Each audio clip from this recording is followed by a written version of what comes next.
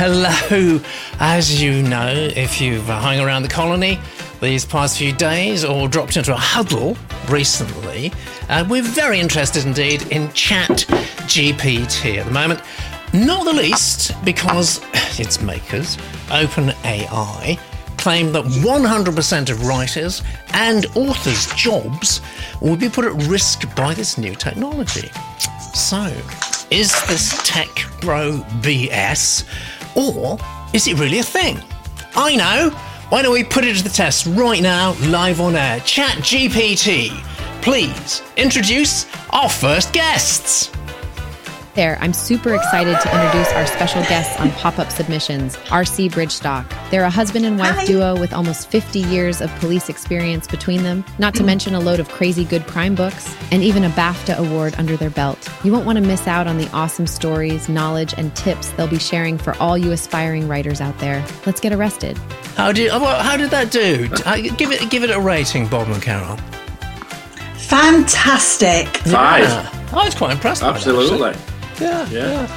Well, let's see how well the jolly old AI does with our next guest. ChatGPT, please introduce our second guest. From Hornswoggled to introduce Allison Gardner, a creative genius with a flair for poetry, writing, and shoe collecting. She's a New Yorker who knows how to make her mark with words and fashion. And boy, does she know how to boogie.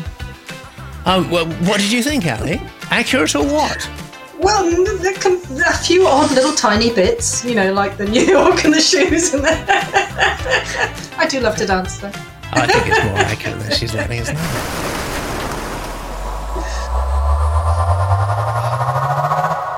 Here we go. This is guaranteed ChatGPT free from now on. First submission is called Break Glass. It's a thriller. It's from Ryan, and this is Ryan's blurb. A former spy's past mistake becomes a present danger of biblical proportions. While diving off the coast of East Africa, searching for a lost artifact saved from the Library of Alexandria, Ethan Kane recovers something bigger and more enigmatic than he could ever have imagined. What he finds draws him to the middle of a centuries-long battle that holds the fate of the entire Western world in the balance. What Ethan doesn't realise, his unassuming discovery may just be the key to it all. Interesting or what? I think we're firmly in Indiana territory here. Let me tell you about Ryan. The author is a 12-year. Maybe ChatGPT should have written this, actually. The author is a 12-year veteran Navy helicopter pilot who led a special operations task force throughout Central and South America. He was medically separated after sustaining injuries during an emergency landing. He later worked as an investigator for JAG and the DoD. Before the Navy, he was a scuba diving instructor in Hawaii and technician from microbiology lab conducting algae biofuels research. I remember that. Whatever happened to that? He holds a master's degree in history from Ashland University. He lives with his wife and children in New England. And I'm delighted to say we've got Barbara to kick off the show.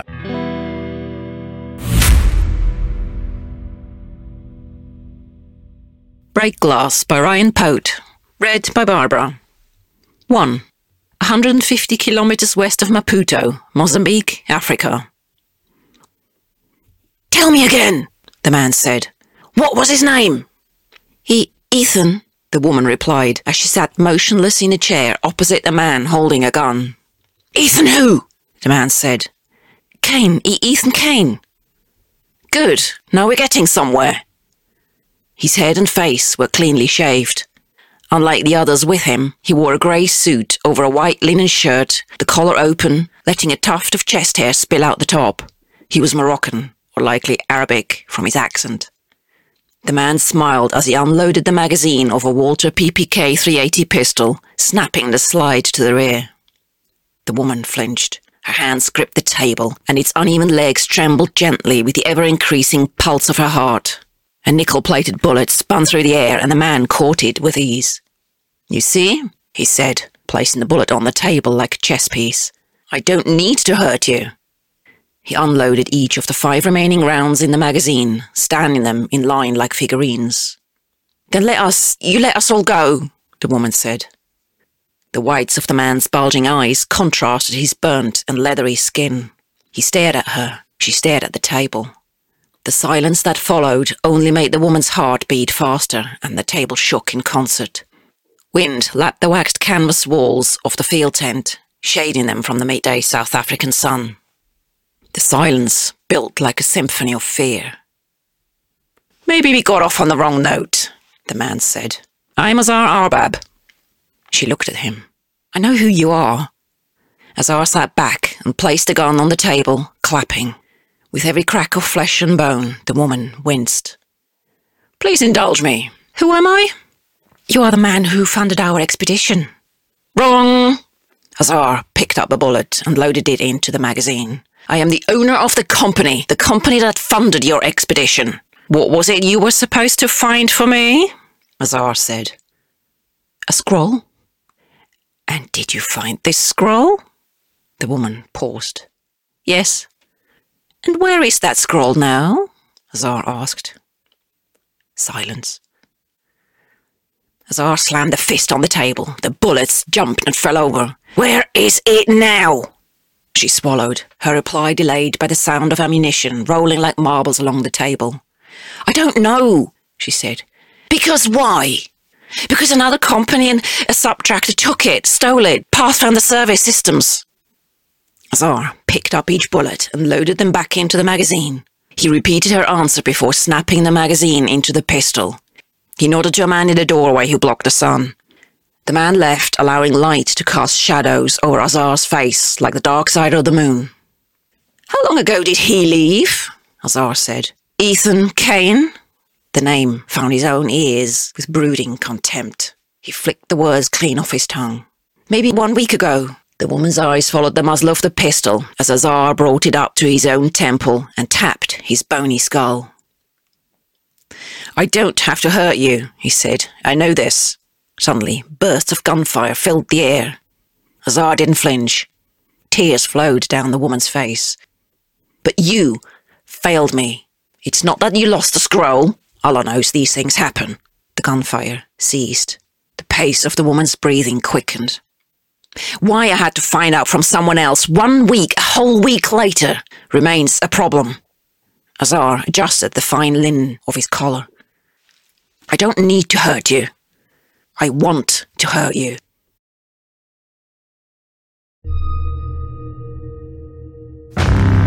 All right. I don't need to hurt you. I want to hurt you. I think he's a baddie. Let's see what the Genius Stream thinks.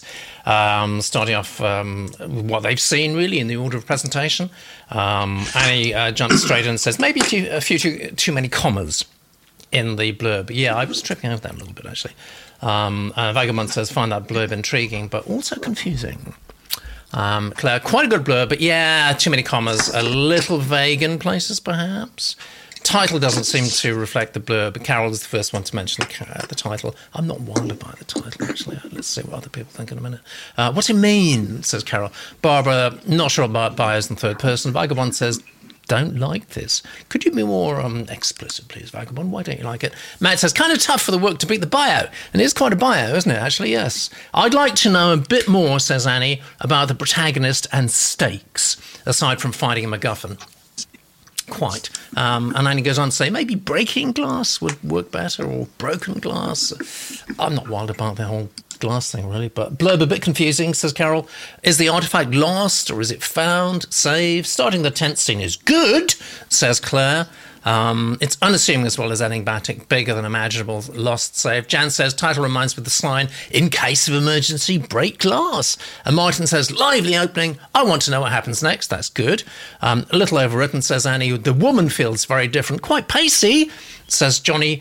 Beautifully read, Barbara. Absolutely, yeah, it really was, actually. I think Barbara excelled herself with that. First lines need work, says Carol. Not clear if a man with a gun sitting opposite her is the same as man. And Johnny says, nice read, B. Lifted off the page, said he did. Vagabond says, liked that. So, first of all, Vagabond didn't like it. Now Vagabond is liking it, but we need to know why, please. Peyton's just joined, and Lex says, blurb had at first artifacts and library of Alexandria. Yeah, I so agree with that. But then descended to big stuff will happen. Excited? Need a little more there. I think it could be cleaned up a bit for clarity, says Matt. But after the races is nice. And Barbara, our narrator, of course, says, I would have read on. That's always a good sign. Vagabond, sorry, yes, I wrote, don't like the title. I get it. Then autocorrect got me. And Lex says, the actual text was better with a strong in medias res. There are skulls that aren't bony. There are skulls that aren't bony. All right, your experience exceeds mine. Chandler Jewell says, intriguing, would read on. And Vagabond says, felt a proper baddie, which was fun. All right. Let's ask our guests, Bob and Carol. How much fun did you have? Not a great deal. I thought it was, the title did nothing for me. The blurb was there and thereabout. I obviously got the ability to write, and obviously a very capable person looking at the history he gave us about him. It was quite punchy in bits, but then we've still got the woman sat there with a gun pointing her. We know she's done something wrong. Somebody stole the artifacts. But it doesn't move quick enough then for me. I want to know a little bit more. We seem to just keep going round the bullets on the table. I might kill you, I might not kill you.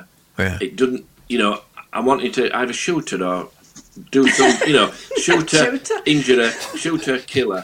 So, I'm that kind of person. I want it to move. But and I think as it continues, we'll probably get to know a little more. But I always say it's how impactful is it to start with, and I think really it grips you because you want to know what is this about, what's happening. Yeah, I think without a lot of background. I think if it were tightened up, it needs tightening up. I felt as though he was writing himself into it, and I know that because I do it myself. Yeah.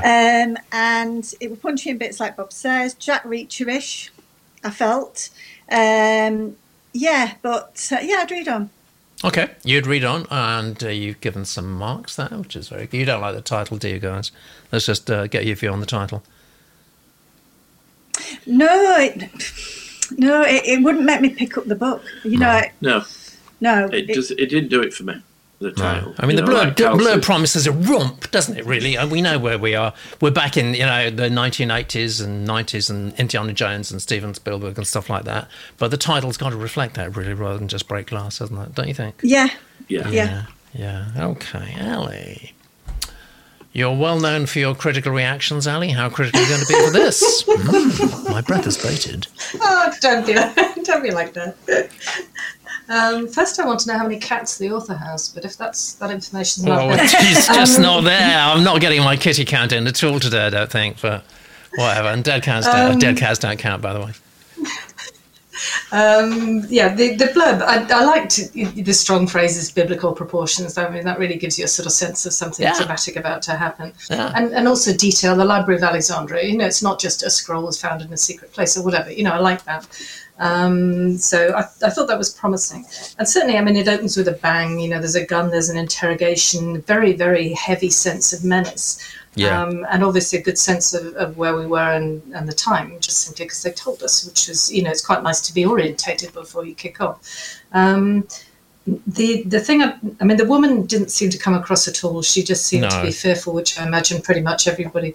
And whether it's simply because she's a disposable character, she is. I think she's just there to die. She's her only purpose, exactly. I think, is to set up the bad guy as a really bad guy. Really, don't you think? Yeah. That's my feeling. Yeah, we certainly do that. Certainly Ethan appears to be that he is going to be the main character, presumably from the blurb, and at least he's mentioned earlier, but of course he's not in this scene. And I do wonder if that's an error. Perhaps, an Ethan scene might have given us a bit more of wondering why we cared about whether he was going to be in trouble or, whether he'd taken the scroll or why he'd taken the scroll. Because at the moment we're sort of a bit loose-ended. We've got a very bad guy, but we don't know why he's so cross. Yeah. And we have a dead body. A dead body counted one. Yeah, so we have an interesting... frankly, let's be really, viciously realistic about the readership here. It's going to appeal to people of a certain age, isn't it? The people who actually did get excited about indie first time round. It's probably not going to appeal to Gen Z and so on. It's going to appeal to people of our age. Let's be honest about that. Let's see what the Genii are saying. And Martin says Man with the Gun as an opening, not that original. That's what I feel too. I think actually, Ryan, you have to do a showpiece to kick this off with. You've got to, whatever you're really good at doing, and presumably you're very good at the sort of the clunk click, the technical aspects of this. I think that's what you need to start with. That's my own view. Let's see what the Genius room is saying. In addition to that, PC Frontier says, I like the writing. A good tense action start with the bad guy. I think the main character hero should be introduced soon. Not sure the title fits this thriller. I agree. I think it's a bit weak. Maybe change the title. Dialogue's well written, says Carol. Description sometimes overwritten. Matt says, my one question, who was the baddie shooting when he emptied the clip? She seemed unshot at the end. Maybe he's just bad aim or something. I don't know. And Bob, as a comment on Bob here from Vagabond, Bob is a get on with it and shoot her sort of person. And Jen says, I think this opening was fun, but I think the stakes would be much higher if I had someone to care about just a little bit more the characters. And also, says Matt, is Ethan Kane as interesting as the baddie? Well, that's always a problem, actually. Not a fan of the title either, says Johnny. Carroll says, her rapid heart causes table legs to tremble. Not her own body. He unloads the gun magazine, then after slowly unloads it again. And Carol says, lots of potential here, good suspense, but how is the story unique, different from others like it? Yes. Okay, the numbers are 63, Ryan. Not bad. I think there's lots of potential here. I'm not convinced that this is the right place for you to start. There will be something you're really, really good at doing, and get that right up front. So agents and publishers know. Let me just write that down, 63 start. Know what you're good at. And I think the opening scene's a bit cliched, to be honest. So I think probably best advice, as Carol said, maybe start somewhere else. But I think that's a decent start to the show. And here we go. Submission number 2. Science fiction / space opera. Woo! Good. It's from Patrick. In the year 3636. Wasn't there something like that? I think there was. I'm dating myself. James Enoch and Lanya Surkov find themselves 6 light years from home on an archaeological mission. Oh, that's the subject of the day. Archaeologists. Archaeologists in space. I like the idea. Tasked with deactivating dangerous ancient technology. I like that as well. There's just one problem. When they land planetside, they find the world has already been settled by humans who left Earth on a generation ship in the 24th century. Soon, they must contend with fickle alien tech, a maddened mission commander, and the ultimate choice of factional fealty versus loyalty to humanity itself. This is about you, Patrick. I live in Iowa with my wonderful wife and 3 children. I've been an infantryman in the Army National Guard since 2013. Received a bachelor's in history from Cornell College in 2018 and have been a logistics professional for various companies ever since. I've been passionate about science fiction and fantasy since a very young age. I mean, that's very typical of SF writers. And penned the bulk of this manuscript from a watchtower while deployed in the Middle East in 2020. After months of peer review and revisions, I was fortunate enough to get assistance from a professional editor in creating a polished draft. I'm not sure how important that is just to say things like that, actually. Because, if people don't like it, if the agents or publishers you're sending it don't like it, then it's kind of, they're going to ask, well, how good was it before the editor got to work on it? So I'll probably keep that under your hat, actually. But what I'm not going to keep under my hat is that this reading comes from Ali.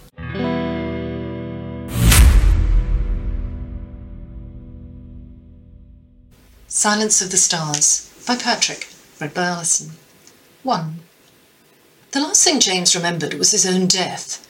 He'd been trying to stabilise the backup reactor of an old pre-coalition orbital station, and some component of the millennium-old's infrastructure failed. He recalled manually detaching the module from the station in an effort to save his team, relaxing his muscles in final resignation, and finally the searing white light that should have certainly vaporised every cell in his body. Yet, to his dismay, he was undeniably very much alive. He'd been awake for nearly 6 hours now, locked in the fetal position on some sort of hospital cot. He was facing a wall covered in white cabinets, and he was entirely unable to move. First, this had been a considerable dilemma, and the rapid tempo of beeps streaming from his heart rate monitor adequately reflected his distress. He steadied his breathing, the one function he seemed to be able to control besides his eyes, and listened as the beep, beep, beep of the monitor slowed to a less concerning frequency. He had built his entire legacy on observing fine details. This was no time to break character. James decided to approach his predicament just as he would the initial step of an archaeological dig, methodically. "All right, Jim, point blank. What do you see right next to you?" he thought, and the answers flooded his mind. First was his body. Despite his lack of ability to exert motor control over his extremities, he was still able to feel they were all, fortunately, intact. This surprised him, as his first thoughts upon regaining consciousness had been nightmarish visions of the atrocious injuries he must have sustained in the explosion. "Good, that's good. I'm all here in one place, at least." Next, the cot itself. The mattress was firm but comfortable, and the pillow under his cheek was internally cooled. Though a light sheet covered his body from chest to foot, the slight pressure around his midsection indicated the presence of a retention belt. "I guess that means I'm still in 0G then. A hospital station, perhaps, or the medical bay of a fleet transport?" He couldn't tell. He would need more evidence to determine what sort of vessel he was aboard, but no matter how hard he strained his eyes, his visual periphery was not wide enough to observe more than the wall he faced. So he looked upward toward the top of his head, where the heart monitor gave its constant readings. The medical data may as well have been in a foreign language, but the equipment it supported was enough to assist his investigation immensely. A pressurized canister fed a constant drip of fluids intravenously into his arm. This came as no surprise. He assumed that under the sheet an array of various catheters and tubes was sustaining both the input and output of his digestive tract, while the IV itself kept him hydrated and medicated. That was typical of an automated med station like this. However, the second pressurized canister attached to the monitor was not ordinary at all. The coiled, transparent tube full of pale yellow liquid stretched from the canister and disappeared behind his field of view.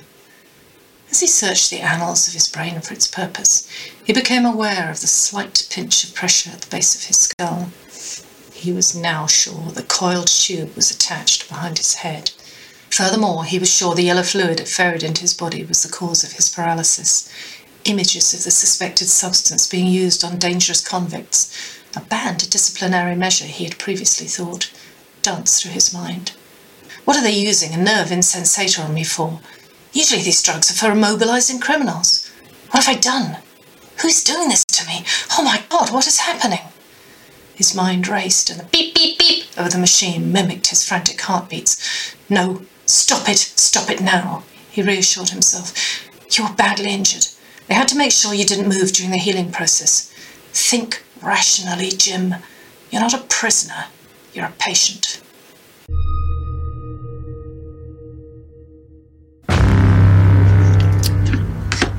I have the great pleasure of being able to thank Ellie directly in the flesh in a moment for that great reading. Before then, let's just look at the Genius Room, catch up with them. Annie says, "Love this blurb. I'm hooked." I was hooked by the blurb. Absolutely. Yeah, I like the idea. But then we're talking about the title and the blurb initially, of course. Matt says, "Silence of the Stars sounds a bit Dancing with the Stars." And it was, Johnny, actually, wasn't it? And Claire says, "Good blurb. Title made me think of Silence of the Lambs." And he says, "Title sounds good, but I feel I've heard it before." Vagabond, like the initial setup, not getting the hook. That's the word that I wrote down. Carol says, "Title. Is this silence literal or metaphoric? Not sure about a title." Jan says, "I'm in," and Lex, listen to this. Lex says, "Sci-fi, space archaeology, human interest and conflict, let's bluffing go!" And Lex never holds back, does he? He can beat ChatGPT into a cocked hat. Carol says, "Blurb, story is interesting premise. Hell of an opening line," says Lex. "Good first line," says Carol. "Surprises and immediately raised questions," and Annie says, and she's got great taste. "Great first line." "Brilliant opening line," says Martin, although I've heard similar. like this opening. Everyone likes the opening. Isn't that great? I'm really digging this week's theme, says Martin. Me too, actually. And Johnny says something really interesting, actually, because Johnny and I have discussed this before. He says, this opening has quite an Andy Weir feel to it. Now, if you remember, Andy Weir is the guy who self-published The Martian, which went on to be a phenomenal success, Matt Damon, etc., etc. And he's done another book. I can't remember the name of it. Johnny was raving about it a few days ago, and if Johnny would like to post the name of that book in the Genius Room, then we'll tell everybody, because if you're interested in this kind of stuff, you really need to read Andy Weir's most recent book. Author gets right to answering the who, what, where, when, says Carol, and puts the reader in the scene with character. Flows well, says Annie, plus a little humour. Good so far. Let's just skip ahead a bit, but obviously if you are Patrick, then you want to freeze frame and just read every single contribution the Genius Room have made. A little bit later on, Annie says, I think this could be a little snappier. Like a sense of panic, says Claire. I'd read on, says Carol, which of course is one of the key tests at the end of our 700 words. Would we turn the page? And Carol definitely would. Annie says, it would be good if you could think about someone other than himself. And Hannah says, hello.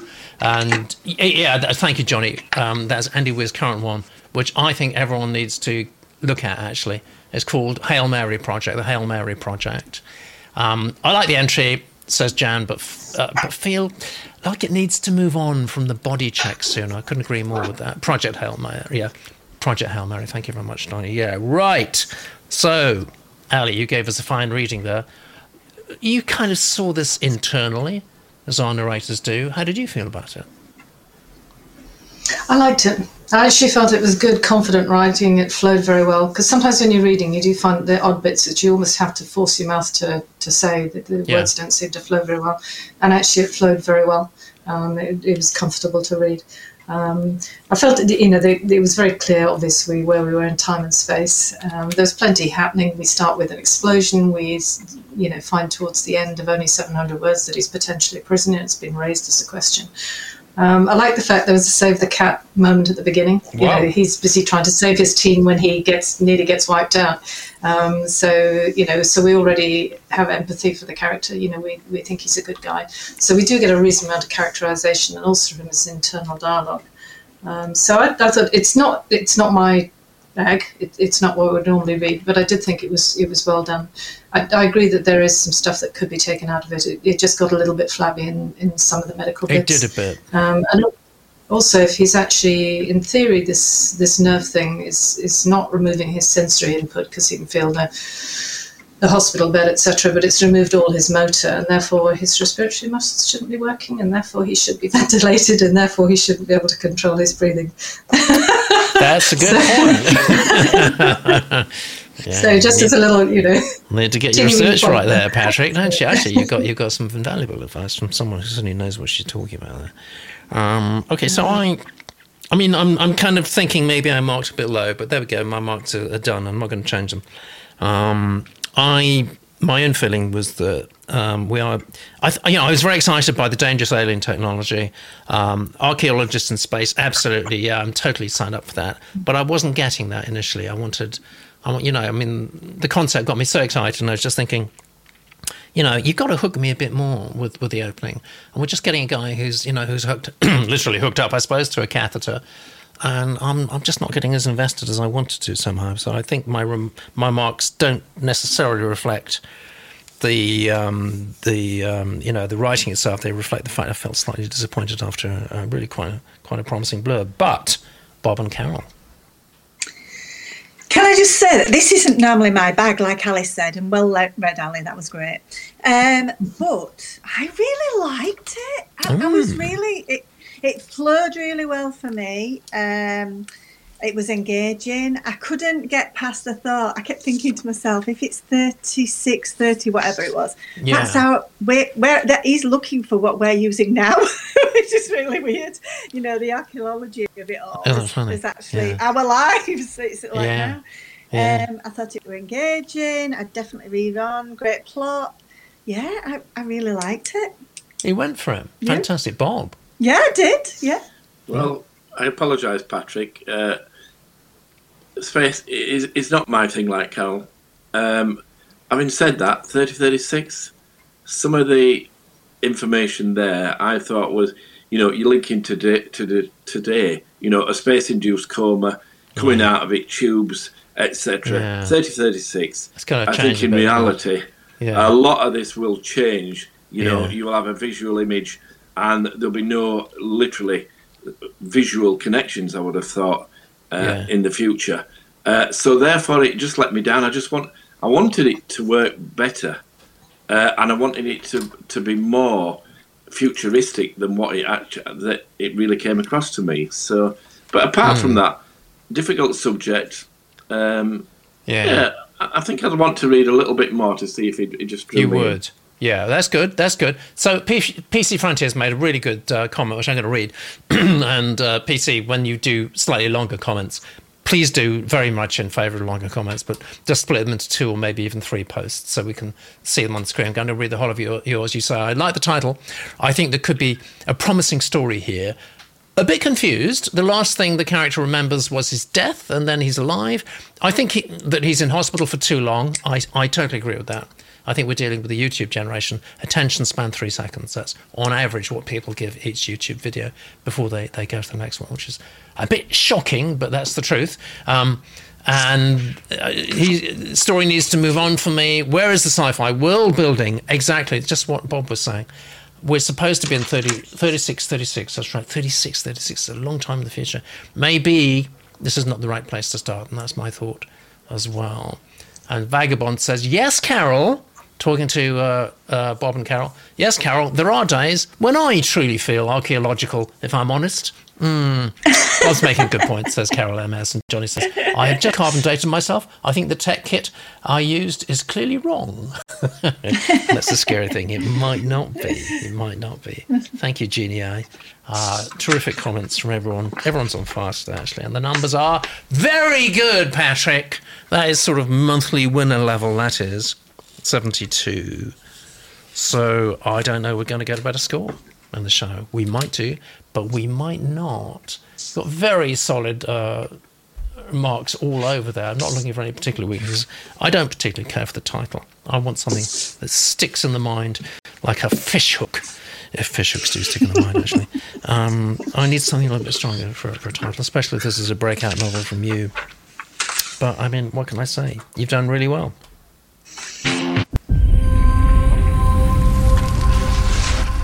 Now we've got something a bit special for you, as you might expect, with 2 guests like Bob and Carol. Yes, that's what you want to type into your browser, and that's what is going to get you when a killer strikes.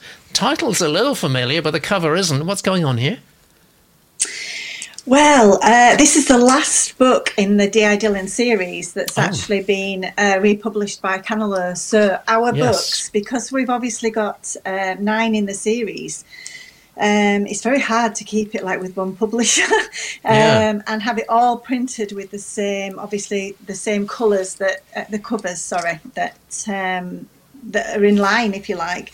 So this is, so it's been republished by Canalur. It was actually published in 2017, and this is where we see Dillon as a bit more mellowed, from when we started off with Deadly Focus at the beginning. As usual, we're looking at murder, drug dealing, everything else, but we've also got the human side, as we always have with Dillon. He's actually buying a house, and obviously they're buying a house and it impacting on what he's doing at work. That's what we deal with, the human side of both sides of the SIO's job. So this is basically, does an estate agent get murdered? No, damn. It's not. Damn. No, sorry. I wish you would murder an estate agent. I've got a few that I can put on a list, actually.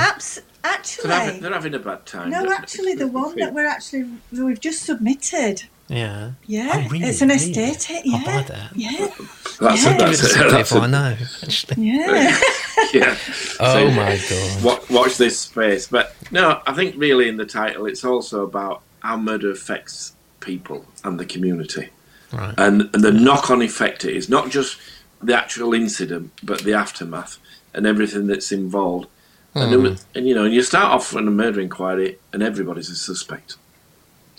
And it's about the devastation that can cause within a community when you point the finger in the wrong direction. Oh my goodness! And people get, labelled for something they're not, and it's bringing up a lot of emotional issues collectively for the community. So it's a little bit different there. But the house that they actually end up buying has a secret, and it brings Dylan's home back to him and his history, which I love.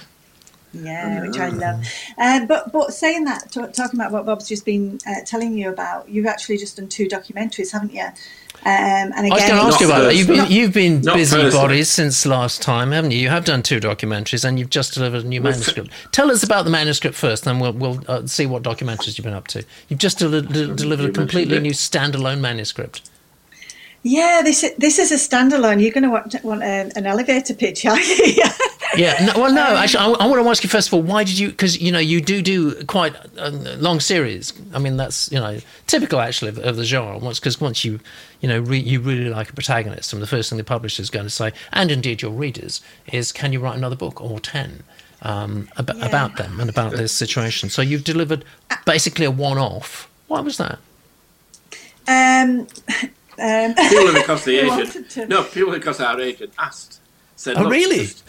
Yeah. What nice said, clients you are. Agent says, "Do we have one of these?" Yes, certainly, no problem. Yeah. It says, "Why not just? I want you to try and just do me one to see. I'm going to float it and see what happens where it goes." Oh, great. Yeah. And from that point of view, we thought, right, yeah, we'll have a look at this. Fantastic. And forget all the other characters we've had. We'll start again.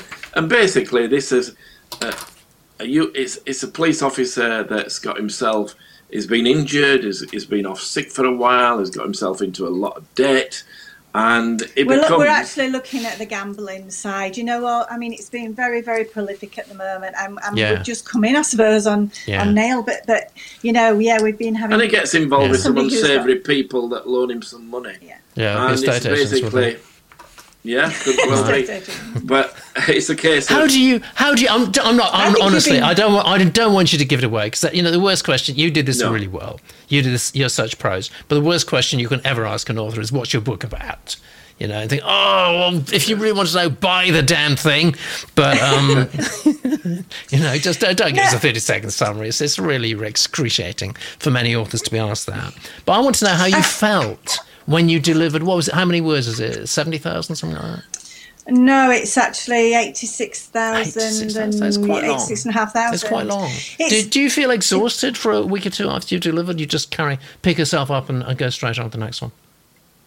No, do you know? Well, because Bob, I mean, you know how we write, Pete. So Bob actually writes the first part, and then he gives it to me, and then he's fed up. Then he's bored. He's like, you get on with it. It might be 70,000 words that I give it, and then I'll move on to something else. And say, Carl, play about with this. But the thing for me is when that last, like you say, Pete, that last. Couple of months, that last 8 weeks, it is totally draining, because you know when you're reading a book and you sort of you have to reread or whatever. When you're writing it, especially for me, doing the last edits, if you like, when I get to the end of it, I'm emotionally drained because exactly I can't drop the ball. Readers don't understand this, but I'm glad you're talking about it. And I think anybody who I just admit I'm absolutely totally. Carol's one of these people that goes into lockdown. She can't have a radio on. She can't have music, background music. She can't be disturbed. She's locked into the zone. How do you keep the continuity if you're not? Where I get peace and quiet because I can't talk to her till All I can say, there's a positive. All I can say, Bob Bridgestock, is you're a very lucky man. Yes. But then he'll say, when are we having this tea? But no, any writer out there will tell you that that's probably how they feel. And it's a very lonely place. It's a very, very lonely place. Yeah, and you wait for your agent, Pete, to come back to you and say, which our agent has sort of said, well, perhaps you might like to write another one now, and we might not kill him off in the end. Yeah. Which is fine. That's fair enough. But you put a lot of energy into it. It's so much. You put a lot of energy into writing. Yeah, and it's an emotional. It's got to be different.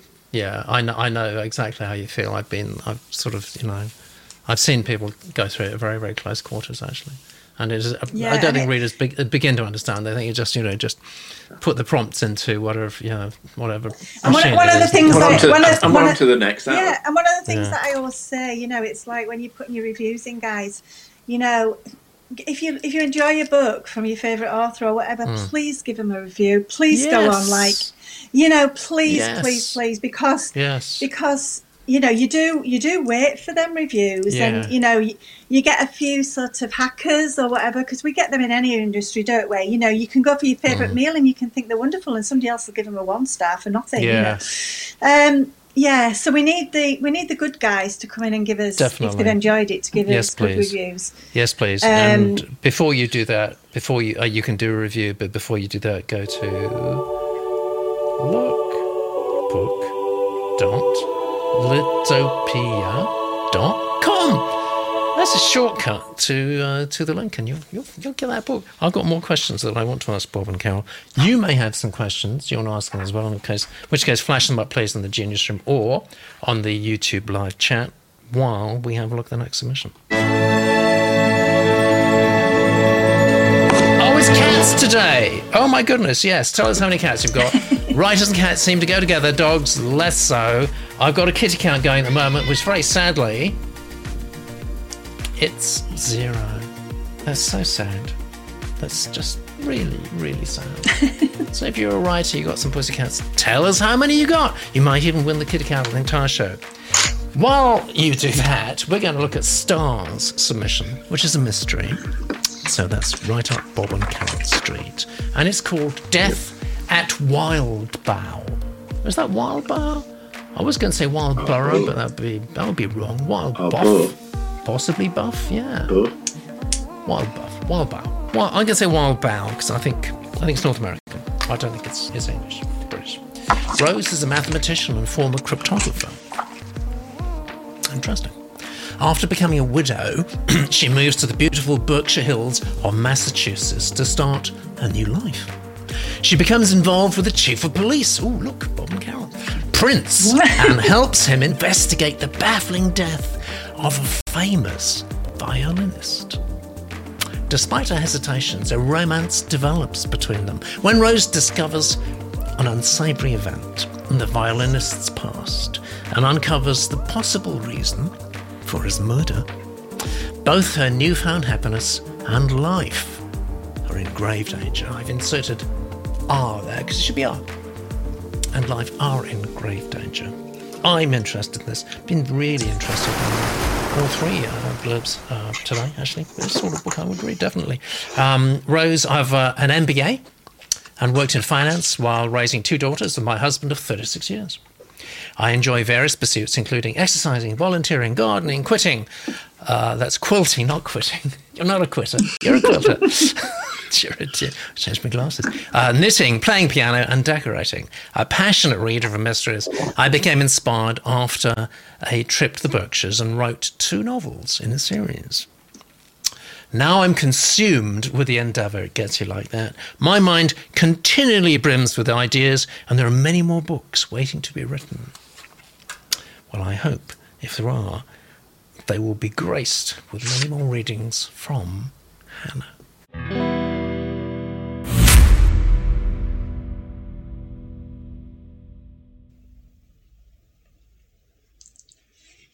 Death at Wildbow by Star, read by Hannah.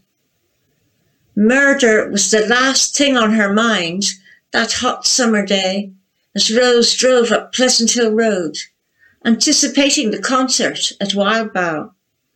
Although the day was oppressively warm, the skies were clear, ensuring the stars would be visible when her volunteer shift ended, and she could sit outside with her best friend Sarita to enjoy the music. She didn't mind the humid weather. Now that she knew how cold the coming Berkshire winter would be, she welcomed the long summer days and didn't complain about the sticky heat. She kept cool with her hair up in a French twist and wore a light cotton dress with sandals. That evening, Justin Burton, the famous violinist, would perform an all-Beethoven program. Violin Concerto Symphony No. 7, and she looked forward to the joyful music. "There you are," Sarita called out as they met in the parking lot. "I'm so excited I might burst. Imagine, the one and only Justin Burton playing in front of our very eyes in just a few hours. I can't believe it," she gushed like a starstruck girl, bouncing on her toes, unable to contain her excitement. "It's thrilling, isn't it? Almost as exciting as seeing Elvis," Rose said. Sarita gave Rose a sidelong look, as though wary of the comparison to her adored artist. "Sure, I guess so. He's just so gorgeous and sexy, and he plays the violin like an angel from heaven." Her deep brown eyes took on a dreamy expression as she hugged her body, oblivious to the wrinkles forming on her yellow silk sari. "Let's check in and get our ushering assignments. Then we'll set up our chairs." Sarita traipsed beside Rose to a large table by the west barn entrance. The volunteer director, Henry Sims, was busy directing his staff. Sweating profusely, he repeatedly wiped his forehead with a damp handkerchief. "Rose and Sarita, hello, girls," he said, smiling. "Phew, it's a hot one." Rose studied his hefty body with concern, noticing the sweat stains forming under his arms. Mr. Sims was a kind man and an energetic director, but his poor health worried many of the volunteers, including Rose. "Hello, Mr. Sims," they replied. "It's perishing," Rose commented as she signed the volunteer sheet and noted her assigned section for the evening. After completing their check-in, Rose whispered under her breath, "He looked dreadful, don't you think?" "Yes, poor man. His health gets worse every year," Sarita agreed. "Well, let's go claim our spot. It's crowded tonight, with a musical luminary performing." The Wildbow property was poetically pastoral. Immense manicured lawns were anchored by clusters of tall, mature trees. During the day, songbirds flitted through the leaves, and at dusk bats emerged, beating their tiny wings as they ate insects. The western view from the main lawn was breathtaking. A series of hills, each one a unique, subtle shade of blue, undulating as far as the horizon. The colourful sunsets across the distant peaks were spectacular, bathing the panorama in a dreamlike combination of pastel hues. Carrying their lawn chairs and belongings, Rose and Sarita wound their way to the early concertgoers. Much of the audience had arrived early that summer day. Thousands of people sat on blankets and lawn chairs, chatting and eating picnics as children's voices rang brightly. Most amusing to Rose were the highbrow, fancy picnic settings, embellished with elegant tablecloths topped with candelabra, china porcelain, and silverware. Once they arrived at their favourite spot, they unfolded their chairs and placed their coolers on a small blanket before returning to the barn to begin their shift. This was their routine every weekend afternoon, and Rose knew their items would remain safe among the music-loving crowd. Rose and Sarita had met at the Library Book Club soon after Rose moved to Stonington the previous year. Chatting one evening, they discovered their mutual admiration of Agatha Christie, Patricia Highsmith, and Daphne du Maurier mysteries, and especially liked each other's wry humour. They began playing tennis together, and the two women became fast friends. Upon learning of Rose's classical piano training, Sarita suggested she volunteer at Wildbow. "So how's work?" Rose glanced at her friend as they returned.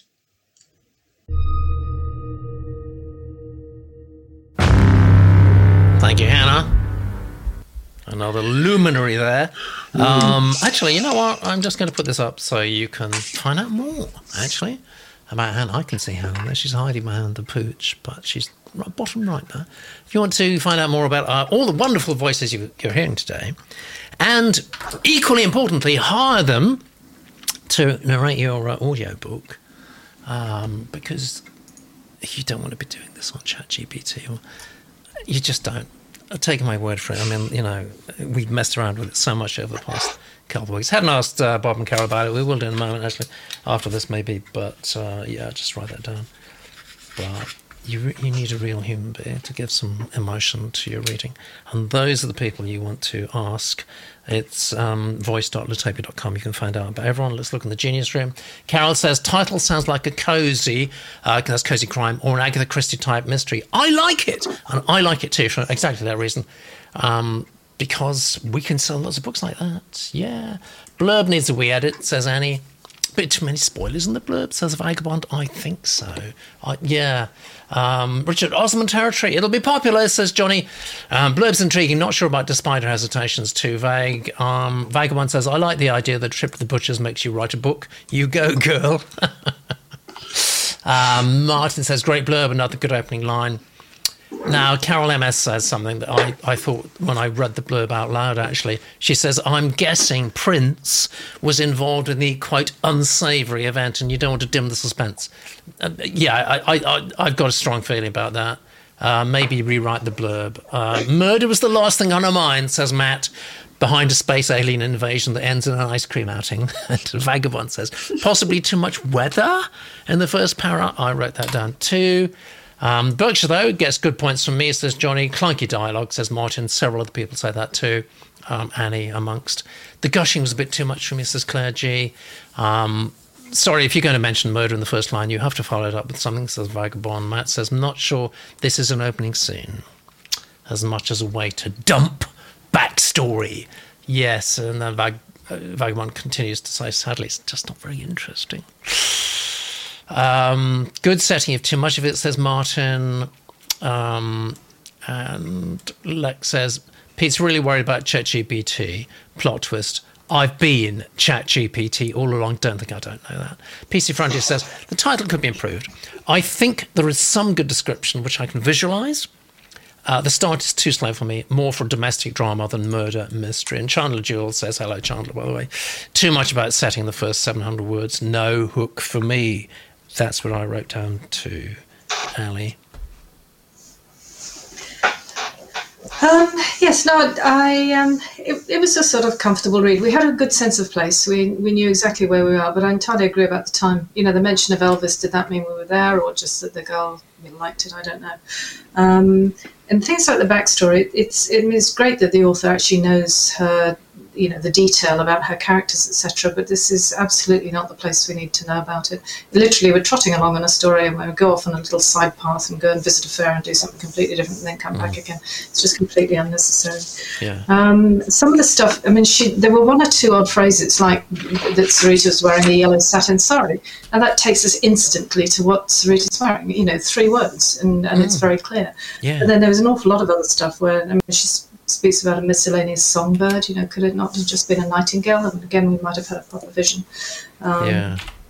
And, you know, all the posh stuff and all the rest of it, you know, bung in a pair of silver grape scissors, you know, and suddenly we know exactly what, well, exactly. So yeah, I think, you know, misplaced mind. You know, it's when you can't find it, you know, life just stops. It really is, So, but they're usually by the celery bars, I think. So, yeah, they're just, I mean, too much sort of, as it were, flabby description. And we can just have these little, you know, blasts of colour that actually really do take you to somewhere. There were also quite a few. Sorry about this, Bob, but as you know, Bob's, you know, Bob, if you know we don't manage to get this trigger unstuck, they are going to shoot us, and we will all die in the next 5 minutes, Bob. You know, and there were quite a few of these. You know, oh well, as you know, he's really quite unwell. You know, something that they would already know between us. So, and the dialogue could have been either girl could have said it. We had no characterization of the girls. They were literally a homogenous female. So, and I think an age. But you were quite excited by the blurb. You gave that pretty good mark. Why was that? She has 10 cats. I'm trying to think back too far now. but I quite liked it. I was excited by the blurb. I've always dreamt, actually, of getting a series going involving a symphony orchestra. I just think that it goes really well. You know, a bit of posh music, posh people killing each other. Oh, what's not to like? It's the definition of cozy crime to me. So I got excited by the blurb, but it didn't fulfill for me, I'm afraid, Star. I'll tell you more about my thoughts in a moment. Bob and Carol? I'm with you there, Pete. I like the blurb, but it didn't do it for me. A lot of detail, a lot of backstory. People have said it already. And I think the important thing to remind people is 700 words. You've got to impact your reader, you know, or your listener in some cases, that this is going to be interesting. I think the only thing we didn't know about the setting was what make was the violin. Well, I know. That would have been quite interesting, actually. That would have been quite interesting. A lot of Mr. Sims' health. This is the character who was sort of showing them in. I couldn't care less about his health, actually. We got several paragraphs about that. I think people won't know, I am a qualified butcher from many years ago. And if Star gets these ideas... in a weird way, that kind of makes sense, doesn't it, actually? We haven't discussed serial killers yet, but we will. It's obviously a conversation she has with a butcher. Yes. Wow. And all the blood that's about, you see, that comes up with a murder. But it had the makings, but I think when she revisits this, and I think she should... Yeah, I think so too. It's the wrong start. Yeah. It's the wrong start. Star, if you're actually listening, can I just say to you, I write exactly like you're writing in my first... and then I edit it. So what, like Ali just said about like a Sarah... you realise that you don't need that in, so you take it out. So by tightening it up, cosy is not really my type of crime, if I'm honest, to read. But don't knock it. But it isn't. So very popular. I know. But I just feel like I really was enjoying it. There's just too much of the settling in. Yeah, there's a lot of settling. A lot of dumping stuff there. And I don't know. I didn't feel anything ominous. I didn't feel that things were going to go wrong. I just felt there's a lot of info the Star wanted to dump on me. And really, right from the beginning, like Agatha Christie does. I mean, you mentioned Agatha Christie, actually, Star. You know, right from the beginning, you know, it's like someone playing a violin but getting a few of the notes wrong. And you think, this doesn't feel right. Yeah. It's going to get weird and creepy and sinister. We just want that build-up, don't we? It's like show not tell, isn't it? Yeah. That basically is it. And I think she could do that. Yeah, I really do. I think so too. Yeah. Murder over a Stradivarius, says Hannah. Yeah, absolutely. And Vagabond says, yeah, but when Bob says, I used to be a butcher, I start to wonder. Yes. And Mike wants to know, are all serial killers qualified butchers? They may be. Actually, yes, this is a great revelation. We hadn't actually... Just check the meat. Check the meat you're eating. Oh, my God, yes. That doesn't apply to vegans. For vegetarians. I suddenly feel very virtuous. Yes, thank you. Let's look at the numbers. You got a 62. You got a 62 Star, and I think that you've got some excellent advice there. I wouldn't mind seeing it again if you haven't been completely depressed by the comments. Hope you haven't been. You've got a passion to tell a story here. I want to see that passion come through. Because to be honest, let's give away one of the big trade secrets. Agatha Christie and lots of people who write enormously successful thrillers are not the best writers in the world, but they've got this passion to tell a story, and that's what comes through. And you've got that passion. We want to see that come through. Let's just go to. All three of us can't see Bob and Carol. Would you mind hugging each other, please? Thank you. I have to hug. Yeah, come here. That's lovely. Yay, right, you can take the photo now. Thank you.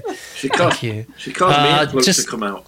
So Lex just accused me of being obsessed by ChatGPT. Are you guys worried about ChatGPT? Bob and Carol first, then Ali. No. Fine. Okay.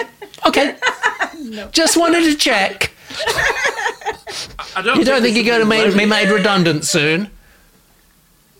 I don't think we should be worried because everybody has their own taste about, whether it's an audio book, whether it's an hardback, whether it's a paperback, whether you watch a film. Everybody has their own acceptance of how they want to be entertained. So I don't think we should be too worried.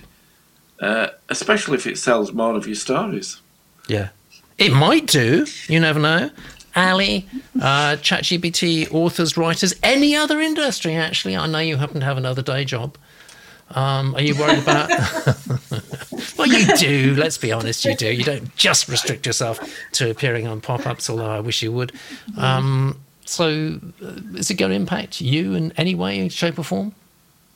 I don't know is the answer. I don't think so, but I don't know. And I guess it's one of these sort of, wait and just sort of see how things roll. Yep. So I don't know. Okay, fair enough. Yeah, right. Well, that's a very clear "we don't know" answer on that. clear fence it. Yes, fine. All right. I have been doing a bit of... we've been talking about this a lot in the colony, actually. I'm going to do a short video on it. In fact, if you want a video at the moment, it's a freebie, of course. There is this one that's free on video on YouTube. It's in our channel. Why don't you subscribe as well? Actually, subscribing would be a super thing to do. But it's there in any case, even if you don't want to subscribe, about throwing together a book proposal, some things to do, some things not to do. And it's free for everybody. And we're not going to charge you thousands and thousands of pounds or dollars for a course, because it's not the right thing to do. But the right thing to do, actually, is to look at submission number 4, which I've been looking forward to all show. And I'll tell you why. Because it's called Goat Boy. Yes, Goat Boy. Do you like that title? Does that stick like a fishhook in your mind, as somebody said a few moments ago? Does it? I'd remember that. Science fiction. It's from Doug. And this is Doug's blurb. Jack, a tough young herder of cantankerous, genetically modified goats, and his goat-herding friends are thrust dramatically into an incomprehensible, malevolent adult world riddled with alien influences. They become accomplished thieves and find themselves the unwitting custodians of alien creatures they had never even dreamt existed. I think Lex is going to love this. Seizing an opportunity to brazenly steal a flying machine, Jack doesn't hesitate, inadvertently propelling them all into the epicenter of world-changing events. And genetically engineered goats. What's not to like? Really? Or is it just me? About Doug, this is my first book. It would be difficult to say I have any literary credentials other than the fact that I love stories and that can capture imaginations and deeply entertain. That's enough. And would like nothing better than to contribute to that creative universe. What a nice thing to say. It seems I have many of the same attitudes and eccentricities as Jack. Okay. Do we indeed? Do we indeed? And his cohorts, and have even lived a few experiences that parallel their own. We need to know more. I believe this enables my portrayal of them to be accurate and unbiased. It's a humbling honour to be their scribe. I live and breathe in Calgary, Alberta, and include my travels to this new world as some of the best experiences I've ever had.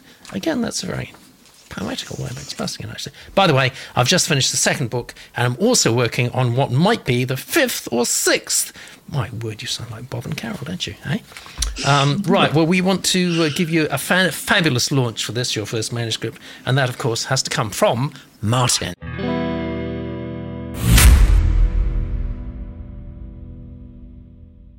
Goat Boy by Doug, read by Martin, or Goats and Bugs and Flying Things, being the strange life of a goat herd named Jack, as told by his truthful friend Thibaut, who was also there.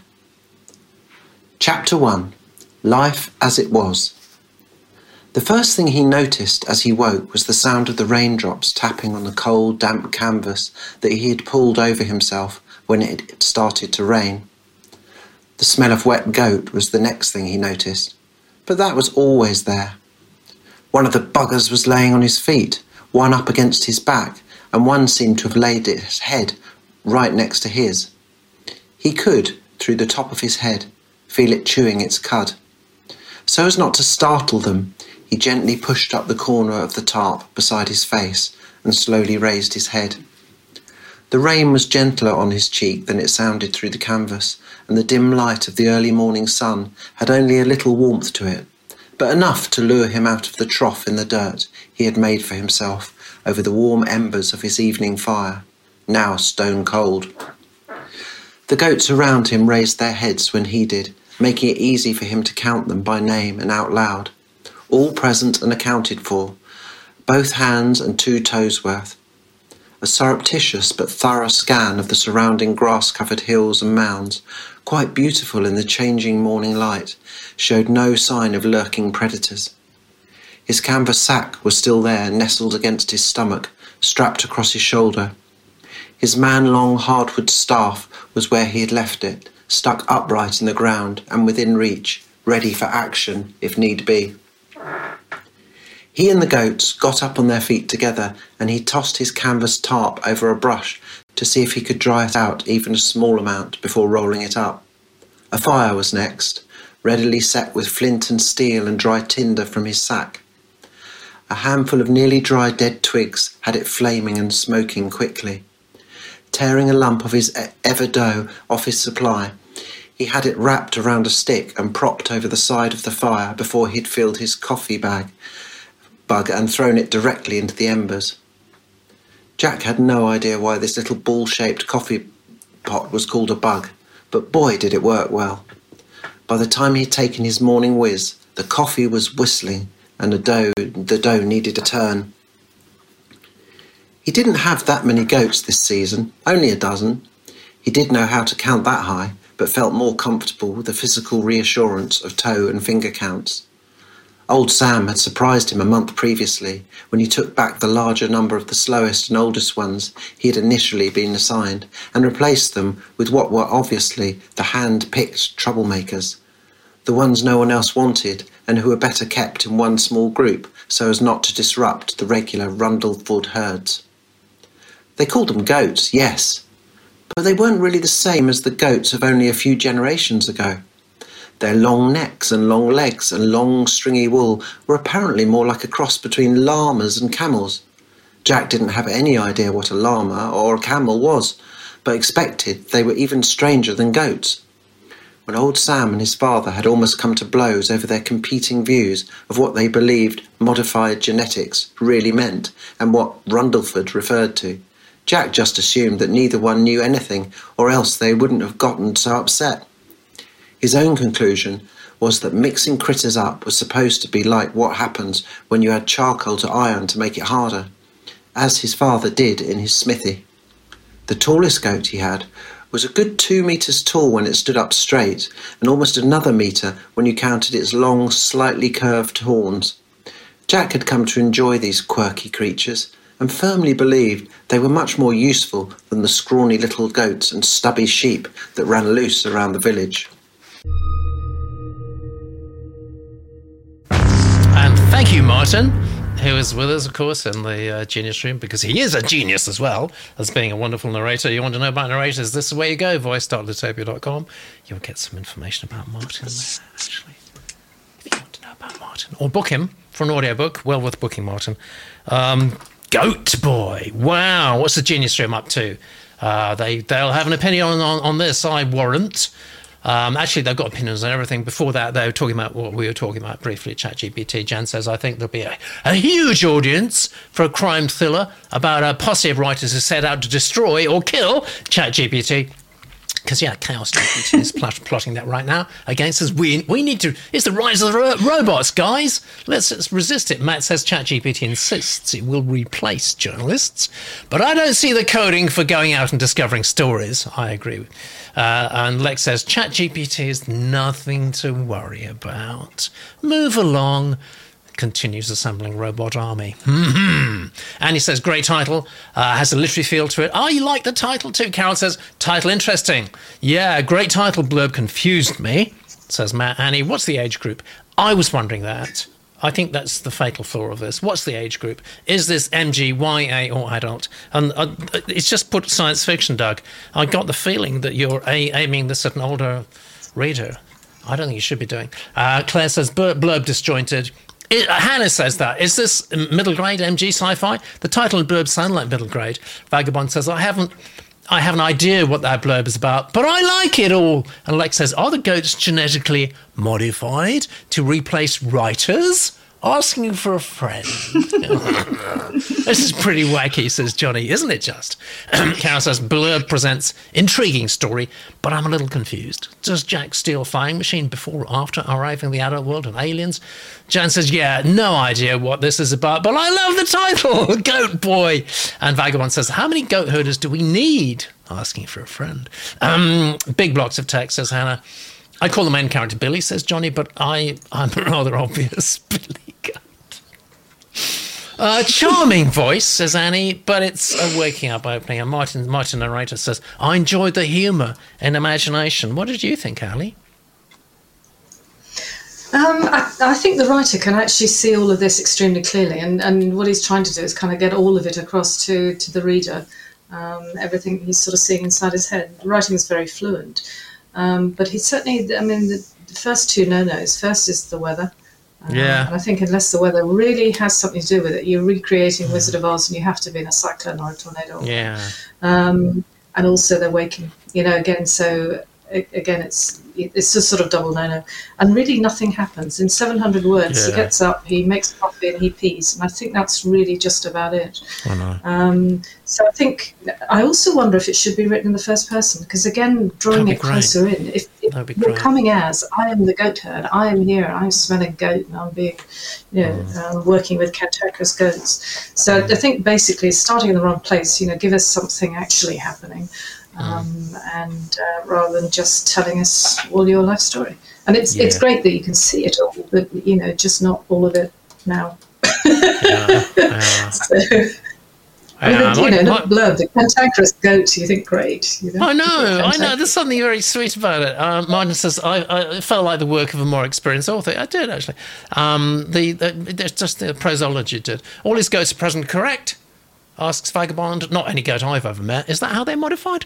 Hannah says, the voice of the opening is different to the voice of the blurb. It is, actually. Writing's clear, so Carol flows well, paced nicely, clean on the page, maybe at least a linelet of dialogue. And that's what Ali was saying too. Matt says, I fear this is the wrong place to start. What's happening? The counting of goats is not enough. He wants more. Matt wants more, but he always wants more. What do you think, Bob and Carol?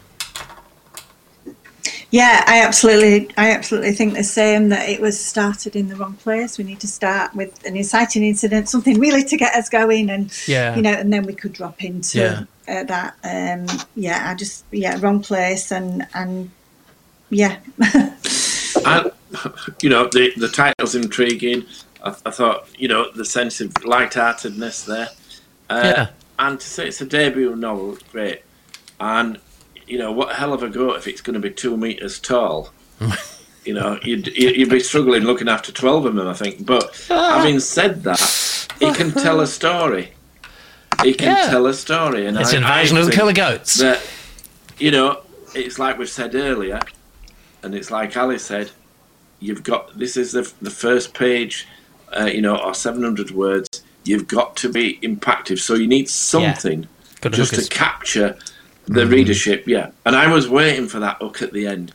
I was waiting for something diabolical for him to say. And then suddenly... Well, it's high concept, actually. It's high concept, isn't it? And you've got to maintain that all the way. Don't get too heavy about it. Have you got any views, Bob and Carol, about who ought to be reading this? Because my strong feeling is this probably ought to be orientated towards middle grade. Perhaps so, but I think we're all, I think we like to jump out into different genres, and I think if it's humorous, and like the title attracts you, and you think, "What's this about?" And you start. I don't think we should try place it, because we don't know where he's going with it, and that's the difficulty for me. Is your age group. We don't, the age group. We don't know what's going to happen later. And I don't want kids, if they're too young, I don't want them worrying they're going to go see some goats that they're going to grow to, 2 foot, 2 meters, should I say, tall. But no, I need to know more before I, give a credible answer, I think. Yeah, absolutely. And Lex says, 3 meters. That's not a goat, that's an Endocritherium. Wow. GM goats, you've got to be kidding, says Martin. 3 meters, says Vagabond. I've got to make milking a bit of a challenge. Yeah, exactly. Should have called it Goat Rider. Yes, actually, Matt. I was wondering if someone was going to say this. Matt, with his encyclopedic knowledge of all things cultural, has hit it on the head. He says Saturday Night Live. Yeah, had a Goat Boy character. I think Chevy Chase was the actor. He wasn't actually. He was a lesser known comedian. I like Callie's. Go on. Sorry, I like Callie's idea of first person. I think that. I very much like that too. Actually, I think that's the way to see the world, isn't it? Actually, so it's an easy shortcut. Yes. And Lex says milking a goat like that would, I think, be called using a fire hose. Very likely. You got a 65 there, Doug, and you've got an enthusiastic reaction from everyone, and hopefully some good pointers too. So I hope you're pleased with that. We're certainly pleased you made a submission.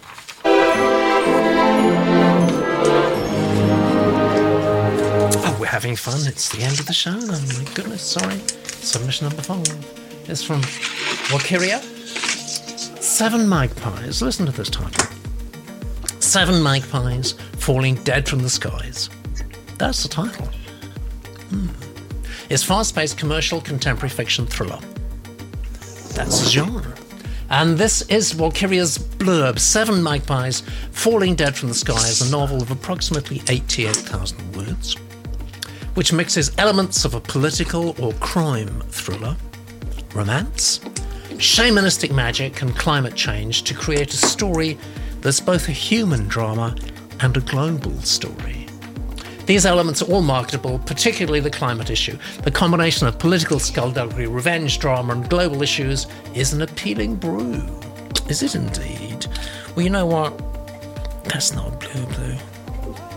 It's not a blurb. You could actually, if you wanted to. No, you could have incorporated some of that into the about yourself, actually, the bio stuff. So I'm going to mark you a bit low on that, I'm afraid, because we do want to, blurbs are hard work. There is this seminar in the column on blurbs as well, if you want to have a look at that. But don't, before I tell you about you. I'm the daughter of a native Brazilian woman. I now live in England. I'm a psychotherapist in private practice and an aspiring author. I'm a climate crisis activist and volunteer translator for Stop Ecocide. Ever since I can remember, I deal with trauma through writing. 7 Magpies, which I think the title's great, is my therapeutic process helping me deal with my eco grief. My previous book is a well-received self-published memoir called The Mother of Honey. Another interesting title. A memoir dedicated to my mother, which had a profound healing effect on me when she finally departed from this world. And I'm delighted to say we've got a great reading today for you from Jeff.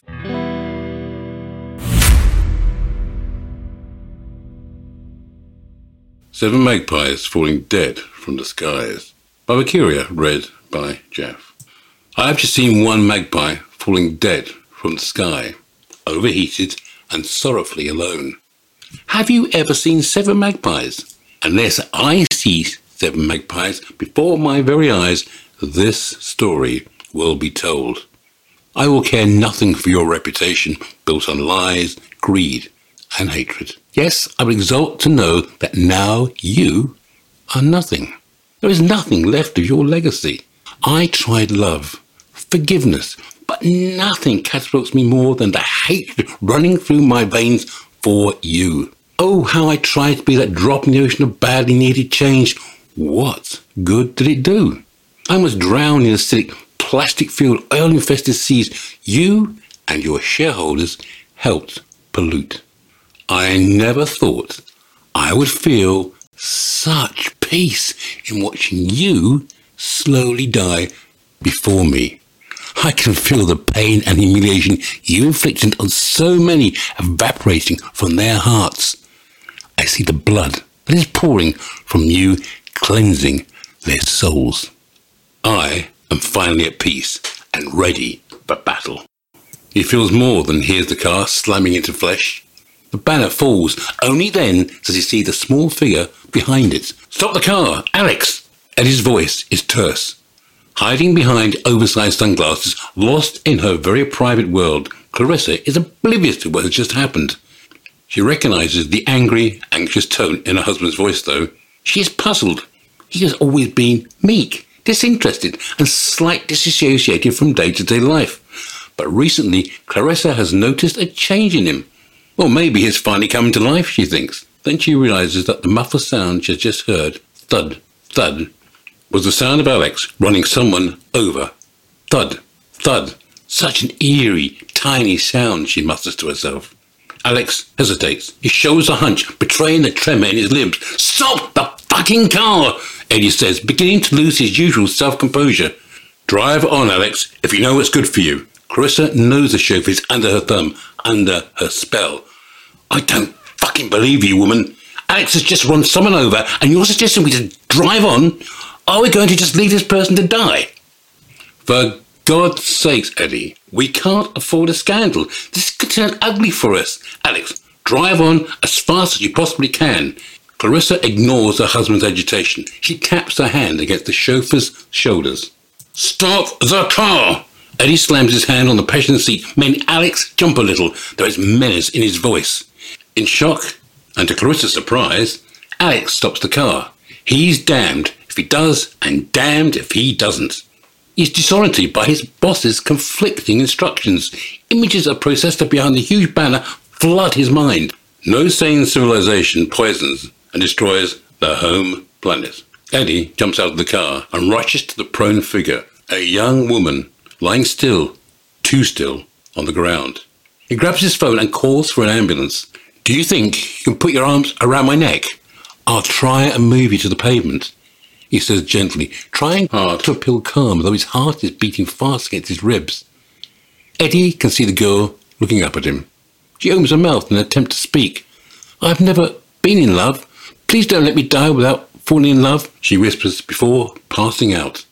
A word stirs something in Eddie. He looks at her, transfixed. She's young, not much older than his son, who is safe behind the grand iron gates and gilded lettering of his boarding school, oblivious to the battles being fought outside. Eddie is confused by his need to protect this young woman. He starts talking to a god he doesn't believe in.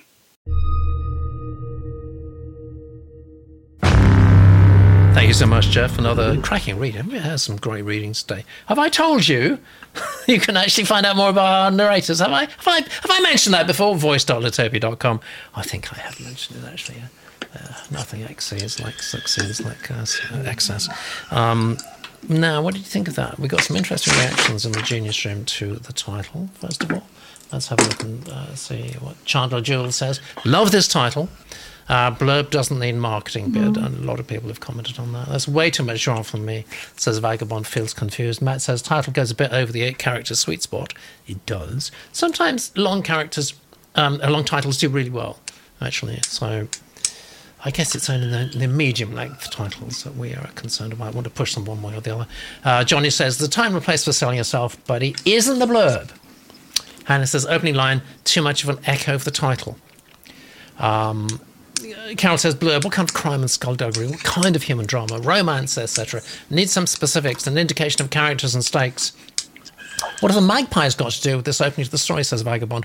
What's going on, says Claire. Yeah, Annie says needs an edit. Vagabond says I'm totally lost. Carol says I struggle to understand what's being conveyed at the start of the opening scene. It was confusing, felt overwrought. That's an interesting word to use. 7 for a secret never to be told, of course, says Claire. Yes, significant there, perhaps, in the number 7. I'm not enjoying this, says Hannah, and I'm paying attention to what Hannah feels here. I'm not enjoying this, giving me very negative vibes. Cracking reading, says Martin. Jeff, and it certainly was. Carol says, accident scene has potential, lots of complex, conflicting emotions, but it's not yet working. And Annie says, never thought I'd say this, but I think this needs to slow down. Yeah. Who are these people? Not sure what to latch onto here, says Matt. And Annie suggests, and we always make suggestions, maybe start with him looking at the woman on the ground. I don't care about the characters, says Claire. Martin says something very perceptive, I think. He says, although not perfect, a pleasing unsettledness about this. I very much picked that up. I wrote that strangeness. And I thought the strangeness of this is quite compelling, actually. Whether I would feel that after another dozen pages, I don't know. Don't believe a girl would say something like that, says Annie. I wonder. I must say it did work for me, but that's because I was in a slightly different universe because of the strangeness and so on. Vagabond says, don't let me die without falling in love. Rubbish! Unbelievable! Says Vagabond, who is always, of course, very down to earth in these things. Some of this feels like it's written by ChatGPT, says Annie. No, surely not. Clearly English is not writer's first language, says Carol. This is very hard to read as written, so congrats to Jeff. Whose point of view is this, says Chandler Jules. Confusing trying to follow characters. Okay, Bob and Carol. Do you think that this could be over editing by the writer? Might be. Do you know what I mean? So they know in their head. Yeah. Because I just felt really confused. I don't know about you, by the first bit, like who was this I? And then, it just felt very disjointed. But it felt almost like the writer knew what they were thinking and what they were feeling, but yet they'd taken huge chunks out of it out. And that's why there can this slow down feeling. I don't know. That was just my Well, you're not feelings. the only person to think that, of course. The Genius Room have said something similar, actually, yeah. I'll start with the title. I think the title was too long. You could have just said 7 Magpies, 7 Dead Magpies. 7 for a secret never to be told. Yeah, no, I wrote that down there. I wrote that, so that's what conjures in people's minds, 7 Magpies, and you've got a shorter title. The other thing for me with the blurb was more of a pitch, or putting, I'm telling you, it was a telling, I'm telling you this is what this is. Yeah. And then when you come on to the main bit, it started in the wrong place for me. And like it's been said already, do you start it with when the person gets hit by the car as the start? Or do you start with the person, don't let me die before I've fallen in love? Depending what the novel actually continues to be. If it is romance, then that could be a great first line. A good first line for her. Yeah. So I think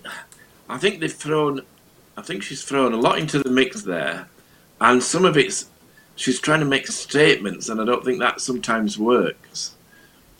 So tell a story, but again we're back to you've one chance to impress. For people. This, at the end of the day, this is a commercial product. People, people want to buy this, and if they're going to buy it, they want to be drawn in straight away. Yeah. And for me, it didn't. There's some good bits in there, but there's also some what I consider to be. So let's just talk about the title. Let's just talk about the title, guys, because Annie's made a very interesting suggestion about just 7 magpies falling dead. Does that do it for you? No. I still think. Do you need 7 dead magpies? Do you need or just 7 magpies? Because anybody that knows about the magpies would think a secret to be told, and if they're interested, would flip over. But it depends what comes later in the book, whether it's relevant or not. And I think we're judging it on 700 words. But the title for me, 7 magpies. Falling dead. If you're a bird lover, you're not going to touch it, are you? I mean, if you like goats, you're not going to like this. But the thing for me is that people get switched off very quickly. They've got such a variety to look at now. And your book has got to be one that really stands out and lets them spend time to look at the blurb. That title's got to draw me to look at the blurb. Yeah. It doesn't for me. Yeah. It's just too lengthy. Tells a bit too much. Okay, all right. Sorry. Well, I understand that. Hannah likes 7 magpies. I was just going to refer to Hannah's reaction. Felt quite negative, actually. I think there's a voice. No one's picked up the voice. I think there's a very interesting voice here going on, but I may be in a minority on that. What did you think, Ali?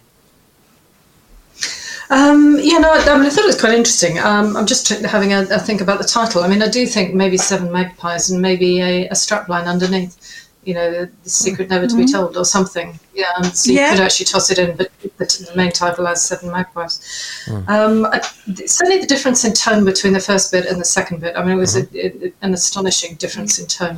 I think if you're going to do that, presumably the author was just trying to bring in a strong sense of menace. You know, there is something truly dreadful happening here, and, you know, I may sit on it, I probably won't.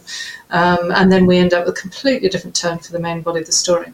I think if they're going to do that, then the main body needs to be chapter 1, you know, 5 years earlier, you know, something to just give us some hook of where we now are, because it really was just in such a huge hum. I thought the dialogue actually showed the characters quite well. You know, that you could have actually made a statement about each of the characters by the end of it, who they were and about the dynamic between them. But there was such dreadful head hopping, which is where I think some of the confusion came from. You know, at any one time we could be in Alex's head or Clarissa or whatever the chap was called.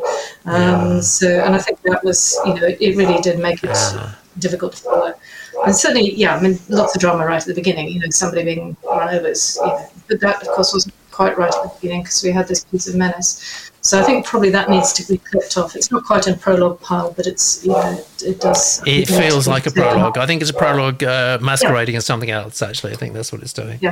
Yeah. And I think the girl, Don't Let Me Die Without Love, is just too blindingly obvious a setup and completely incongruous in the fact. So you didn't believe it. Let's just get a straw poll here. None of you believed that, did you? Because I have to say, maybe I'm just a great big softie, but it got me. But it didn't get you at all, right? No. I don't think it got anyone. What does that say about us as characters? Lex says someone's dog is determined to weigh, and whose dog is that? It's Dylan. It's ours. It's a rescue. I think he's just seen a 3-meter goat outside the window. Either that or a neighbour's cat. Bless him. He's the Hungarian dog, yeah? He is. He's a rescue. He's a retriever. He's a retriever. He's got a long way to go to retrieve anything, hasn't he, really, at the moment? Hopefully he won't go back to Hungary to doing a retrieving. Someone's cat was barking. We have a 0 cat count, kitty count at the end of the show. I'm very sorry about that. PC Frontier says something very interesting. The book starts with an accident, but sorry, there's no pace, no tension, little reader interest. I think this needs a rewrite. Okay, so... I don't mind the title length, says Claire. Rhyme is engaging too. Matt says, just call it 7, then end the thing with a head and box. So I think that's happened before. I like the title as is, says Martin. The skies add scale and contrast. I think it does too, yeah. Your dog doesn't like the story either, says PC Fred. Jan says, 7 magpies falling from the skies for me is intriguing. Yeah, and has me thinking and wanting to know more. It had that effect on me too. And Johnny says, what Ali's saying, the stylistic change was very jarring. I think it was as well, actually. I would have gone, I think I would have just made the opening scene and really focused on that. Vagabond says, Lex, not a dog, a genetically modified goat. And Matt says someone's cat was barking. Yeah, right. So, and hello, Jethro, by the way. Nice to have you with us. So we look at the numbers now. If everyone's voted, I think they have. You got a 53 there. I think what's let you down quite badly is the blurb, though, actually, Walkyria. If the blurb had come up to... you got lots of comments there, and I'm not going to try and recap everything because you've got lots of hopefully helpful feedback, straightforward, honest, but without an axe to grind, and that's the great thing about pop-up submissions. So that means we've got an overall score today. And yes, it is actually a stonkingly impressive performance from submission number 2 today, who happens to be our show winner. Congratulations, Patrick. Silence the Stars. You got a 72. That is a good score. That could be a monthly winning score. And I'm not crazy about the title. A lot of people in the Genius Room are not that crazy about the title, but you know what? If you polish that title, but your score will be even bigger, even greater. So definitely want to watch, and who knows, you might quite easily end up the monthly winner. Thank you, Ali, for both being on the show today and for narrating. Actually, a double pleasure. Actually. Isn't that fantastic? Talking about double pleasures. Bob and Carol. I don't know how. Where do you get the energy from? Do you take drugs? No. We don't have time. Caffeine. No. I take that back. Alcohol. Wine. Lots of wine. Well, that doesn't help you work, though. That just lays you out on the floor. I guess it gives Carol a quiet time while... Yeah, so she can get on churning the words out. That's extraordinary, actually. But you are seriously productive. I mean, are you guys supposed to be retired or something? Yeah, we retired a long time ago. Yeah, I'm still only young. I'm only 71 now, so I've still a few years to go. So, and we didn't start writing till late in life. So yeah. So actually, how many books have you actually published? Too many to count, I suppose. 13. 13. Yeah, before 14 with this next one. Hopefully, if we get somebody who wants to publish our next book, it'll be 14. Oh, the one after that. We're writing book 5 of D.I. Challingham. Wow. Yeah, so that's going to be 15 pretty soon. So what does that work out to? Have you ever worked out how many books a year you've produced? Because writers do sometimes compare each other, on that basis. How many books a year do you do? We started off at pace. Yeah, we started off at pace, and we're writing 2 a year. Yeah. In reality, now we've slowed down, and we're probably every 10 months. The first draft will be ready to go, and it'll take a little bit of editing. But we've decided that 1 a year is enough. I think you become a bit more critical about yourself as well. Yeah, I think so. I think as you've got more books published, you do become less self-assured. The annoyance for our readers is that it might take us that long to write it or to get it published, and then they read it in 24, 48 hours and say, "When's your next one out?" Exactly. And you think, do you realise how long it's just taking to do this? But we enjoy it, and the idea is we do tell stories. It's like you said, we're probably better storytellers than we are, authors or writers. Writing is just a way of telling stories. It's not a means in itself. It's a way of telling stories. And we are in the entertainment business, which people sometimes forget. In publishing, and we're actually patrons for quite a few charities. So we actually use what we do to educate some of the charities as well. So we work with some of the charities, try to get people to write their story down, because everybody's got a story, and absolutely. I think we've actually come to realise that as you do get older, we don't have the memories of our grandparents or parents because they never wrote their stories down. And I think even if you just keep a diary, and this is what we try to encourage, like the homeless and the charities that we have with the aged population especially, and young children, write down your feelings, write down your stories, and everybody can do that. Our grandson wrote a short story, The Queen Has Lost Her Glasses, and sent it to the Queen, and it went, Penny Queen, and he got a lovely letter back. But unfortunately she couldn't read it because she'd lost her glasses. Because she's lost her glasses, and he'd done all the drawings as well for it. And you just look at it and think, that's great, but it's about having the imagination as well. Yeah. Writing's a very special thing. I mean, keep a diary, great idea. Journaling, which is very, very similar, great idea too. You are by far and away right in the top league of our favourite guests here on Pop-Ups. Thank you so much. We hope to see you soon. And good luck to every endeavour. We haven't even mentioned those 2 documentaries, Murder in My Family. That's done. I think it's going out soon. And there's another one, The Serial Killer Robert Black. There's so much more to talk about. I'm going to hold that until we see you again. And thank you so much for having us on. And well done, everybody. Yeah, and well done, everybody. More than a pleasure. Well done, everyone who's submitted today. Well done, Ali. Do join us again at the same time next week.